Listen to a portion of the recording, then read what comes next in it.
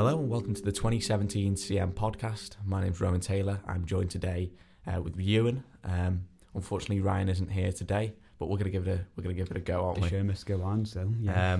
So as we said last week, we're going to be talking about the most anticipated / upcoming films of 2017, and we're also going to be talking about some films that we've recently watched.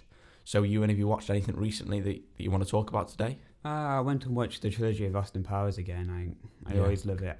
I prefer it to James Bond, so it's a bit more funny. I just had to go. Yeah, I think it adds a different approach to the sort of spy films. Yeah, it kind of just takes the me.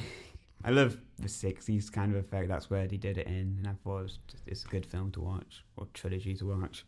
Yeah, brilliant. I watched T2's Trainspotting, which is this week, didn't it? Yes, this weekend, which is actually directed by Danny Boyle.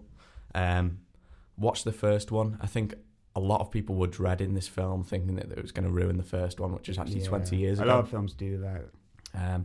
It catches up with the characters, Mark Renton, Sick Boy, Spud, and Begbie, and they reunite in this sort of vengeful second film.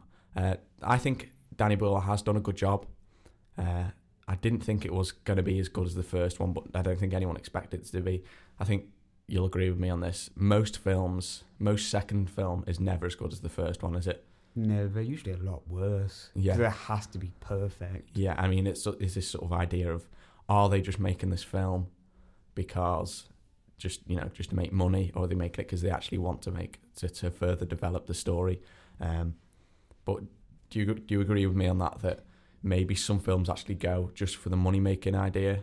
I think, yeah, if the first one is really successful, I mean, Shrek, for instance, they've had about 4 films. Yeah. I mean, they all were pretty good, but it does look a bit like a money grab. Yeah. What do you think about the new Pirates of the Caribbean film, which is actually going to be coming out? Do you think it needs to stop here, or what do you think about that? I think this does need to be their last one with maybe a certain cast and storyline, because I don't know if it's all like a linear storyline in the sense that 1, 2, 3, 4, and 5. So I don't know. Maybe they should stop it there, but I can't wait for it. So yeah. But yeah, Trainspotting, really really good film. I would recommend go to watch it. I think if you watched the film in the 90s, which most of us haven't, because I wasn't alive in the 90s. Well, I wasn't in 99, but not in 96 when the film came out.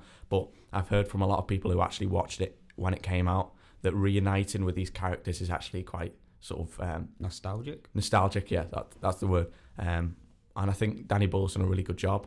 I think he's done a good job of bringing out characters which in other films, because obviously they are drug addicts, in other films they're sort of cast aside and forgot about, and you always get, especially in Americanized films, you get like the sort of hero. They focus on the hero quite a lot, don't they, in that sort of film? Yeah, they do have that sort of style. Yeah, I think you've got other directors such as Ken Loach, who also has quite politically charged films, which, to be honest, I quite like it. It gives people an idea of what's actually happening in the world today. Sometimes the media, actually depict things in the wrong way.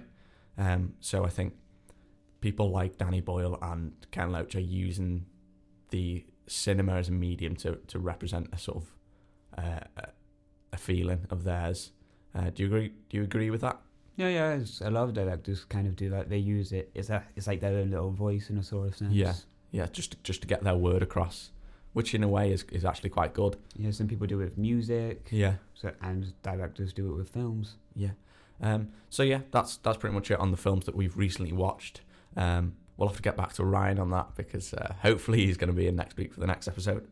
But let's talk about the most anticipated films. So we actually made a quick list before, didn't we? About what we think is going to be the most anticipated films. So we'll start with number 3, which we actually came up with, which is Kong, which is... would you call it a prequel to the first one? Well, I'm not entirely sure. It's... I forgot which one's like if it's after. Prequels before, sequels after. So, I don't know if it's like a sequel, because it's definitely set, I wouldn't say like the 60s, sort of like the Vietnam sort of style, that era. Yeah. And the first one was drawn like the 50s maybe. Yeah, so I think the first one, which was directed by Peter Jackson, I believe. which also featured Andy Serkis as. I mean, there was an old film of it way back. Yeah, so you obviously had the original, Right. and then you had Peter Jackson's adaptation of it, which was early in the noughties, I think. Was it 2006? Roundabout. Something like that. Maybe a bit earlier, I'd say. I think he did a good job with that film, Oh, yeah, especially, it's a especially the great graphical film. effects, and the CGI was fantastic. I think you expect that from directors such as Peter Jackson. What do you think about this film not being made by Peter Jackson? Do you think it's going to add a different approach to it? I'm not fussed, really. I think, looking from the trailers, it looks, I don't want to say similar, but looks very good in the sort of sense as effects, like, on par to it. Yeah. And it just, the trailers are a really good way to see into the film and how it's going to depict. Yeah, I think it looks amazing, like, how they're, like, set in the future, in a bit like they found another island, I'm guessing, and how Kong is, like, basically like a king again. Yeah, I with the suppose whole island. it's going to be interesting to see what sort of approach this new director has on the new Kong film. But yeah, going on to next, we have Split.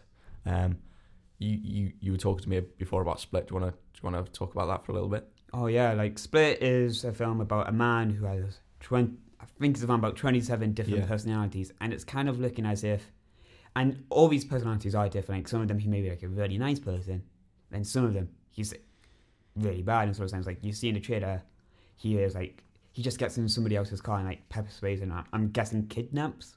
I can't remember if they're the people who are in the car are the same who like he locks up, and there's this other woman who I'm guessing is a scientist is like saying, is this another step in human evolution? As if there's no boundaries to how many. Like, could they use this to their advantage? Yeah, like he has 27, while somebody else has like 500 in a sort of sense, and it's like it's a nice little kind of like gateway into like the thinking of this sort of disorder of looking again. It could be like this could what people could be like maybe in a sort of sense. Yeah, it looks really good because it's it obviously. Does.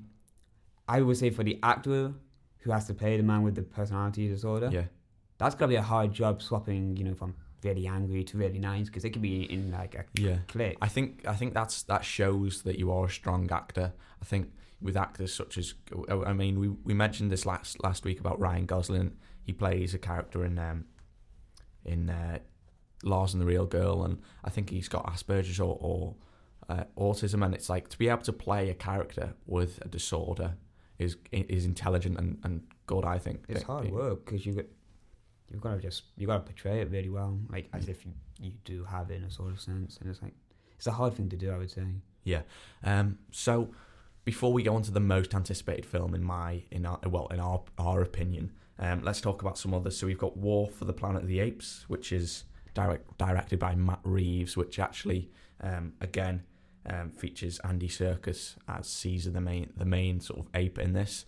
What do you think about this? I can't wait. I mean, I loved the previous film. It was such a good kind of like dystopian world in a sort of sense. Like the apes have kind of evolved towards, I think it was scientific experiments in the first one, and it's just like they're now like a whole like tribe. They're a threat to humanity, aren't they? I know, and like in the second one they were like a tribe and they were kind of a bit of a threat. In the third one, now they look like a proper. Almost similar and exact same as human. And it's like, this is like a sort of amazing way to put it across, I would guess. Like, this is what could happen if, I don't know, like certain events. Yeah. Let's talk about Andy Serkis in motion capture. So, obviously, he plays Caesar in this. Do you think motion capture has been sort of the spark that ignited his acting career? I mean, he obviously... played Gollum / Smeagol in The Lord of the Rings and The Hobbit. What do you think about motion capture and how it's developed his career? I think it's definitely made him unique in a sort of sense, Yeah. It's I don't want to say it's a hard role to be put with motion capture, but you've got to kind of like, with the instance of Smeagol and Gollum is, he's a very skinny person and he's kind of very kind of like creature-esque, like on all fours. Like you've got to play to be able to play that character seems hard. 2 legs to 4 legs is a hard thing when you have to work around with like how you express yourself. Like if you're angry, you may be like smacking the floor in a sort of sense. Whereas if I'm angry, I may just like stomp my foot. Yes, it's a whole different emotion expression, which is hard to do, especially with like if you have to play a different animal like an ape, because they have different features in a sort of extent. It's clever, I think. I think in Lord of the Rings, he was a lot younger, but still. I mean, I've watched the behind the scenes of the Lord of the Rings and the Hobbit as well, and it shows how difficult it is.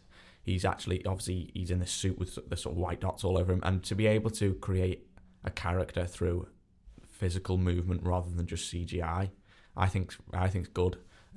We've got other characters such as Smaug and quite a lot of, I can imagine they might have used something like that in Kong, the new film, maybe, to create this character. But it's certainly a thing that's being used more often now, isn't it? And do you think that Peter Jackson / Andy Serkis has sort of ignited that motion capture in the film industry? They've definitely got, with their big films that they've shown, that it does definitely work, and I would say better than CGI, because it's easier to express emotions with that.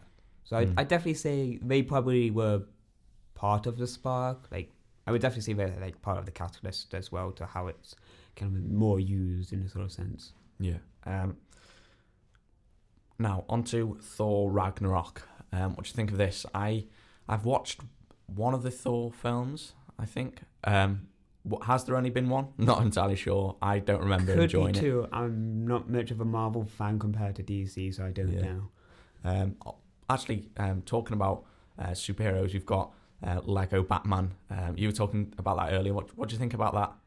I think it's a great term for. I just think it looks funny. You're kind of taking a mockery of Batman being this dark knight, kind of mysterious, supernatural, kind of eerie, and they're just taking the kind of a funny light on it. Making fun of Batman and the DC Gotham world in a sort of sense. I think it's a different approach to this sort of superhero franchise, isn't it? Don't you think? Oh yeah. Like using Lego instead as well. It's kind of like, it's like for kids, but it's also for adults because it's funny and like. Yeah. It's like the Lego movie was really, I would say, like groundbreaking in a sort of sense. Like it's made a whole genre. It actually has. I think, yeah. Like Lego genre. I don't know if I want to call that Lego genre, because that's like very. I think that's one thing that maybe a lot of people didn't really think would happen, a Lego genre, but apparently it seems to be the case. I think it can work. It's working on me. I really like the Lego movie, and I can't wait for Lego Batman. Yeah. So we've also got a lot of other films coming up. In 2017, but I think one thing that this is our number one most anticipated film, and most others, which is Star Wars Episode 8, The Last Jedi. What do you think about this? Are you excited for this? I certainly am. I can't wait for it, just because of the name, and so since being called The Last Jedi kind of just makes you question, like, what's going to happen? Like, what do you mean Last Jedi? Yeah, why have they chosen that name for the film? Luke is the only Jedi. Yeah, we don't know about Rey or Finn. It's just like, what's happening? Yeah, I think it's sort of sparked everyone's imagination. That's sort of the name for the film. Was it actually meant to be released, or was it leaked? I'm not entirely sure. It was meant to be released because I think it was it was all on Twitter in sort of sense. It's a big. I don't know if it's a big release, but it was kind of like, here's the name for the new film coming in. Is it December? I think it's December, sort of towards the end of or mid-December. I think quite a lot of big films like that tend to come out that time. What do you think, talking about Star Wars again, what did you think of the previous film, The Force Awakens?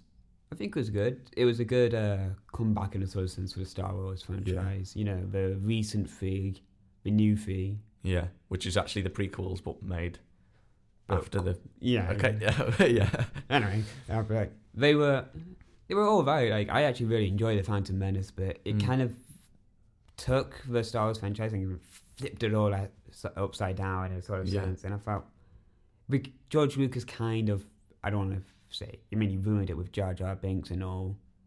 Don't know why he created him, but still, a lot of people were disappointed by it. Although they did have some good actors, such as like Ewan McGregor and that sort of thing. But it was sort of disappointing, wasn't it? I mean, I like Star Wars. I'm not a massive fan of it, so I couldn't really see why people would hate the prequels. What would you say to someone who isn't really into Star Wars? Well, I am into it, but what would you say? What would you say is the difference between the prequel and the original films? I don't know really. I mean, like, the first actual three were kind of like a whole different story, and it kind of like different motivation of story, like good versus bad, and then like it felt like the newest three, the prequels, kind of try like to make up like a storyline before that, like, oh, this is how he became, this is how Darth Vader became Darth Vader. And like, I don't think people needed to know that to an extent. Yeah. I felt like it was just like, I mean, it was good to see how Ben Kenobi, or like Obi-Wan Kenobi, in a sort of sense, like how he became who he was. Like, I liked that. He was like Jedi master. He took Anakin as an apprentice. Yeah. And then we see how he becomes, like old man Kenobi in the sort of the first three, which I think is a good way, but I think like they just tried to like tie up loose ends, and I don't think it should have been done like that. They could have done it a lot better. Oh yeah. So yeah, that's Star Wars: The Last Jedi. I think is our most anticipated film, isn't it? I think you also forgot to mention Logan. Yes, sorry. That's I was really I was going to give you like an angry eye there, like Logan. You've not seen it. If you've seen the trailers, you would have said Logan over Star Wars. But... Yeah. What do you think of that? I actually watching Trainspotting on the weekend. I seen the new trailer of that, and it really shows how Logan's daughter is actually this amazing character. Do we know it's his daughter yet, or is it? I assume so. I mean, I'm guessing so that she has the claws and all, but like, we don't know yet. It could be, I don't know. It could be anything, but like, I think it's the first thing that comes to mind. Oh yeah, I was just thinking, that's his daughter. Like in a sort of sense, like in the first trailer, like, who's this girl? Like, why is she important? I mean, like, she has claws. Yeah, I think in the first trailer, it's a lot more sort of secretive. You're not really sure what's going on, but then in this new second trailer that's recently come out, it sort of gives us an idea of what's going to be happening in the film and who this character, or what we believe is her daughter, or what I believe anyway.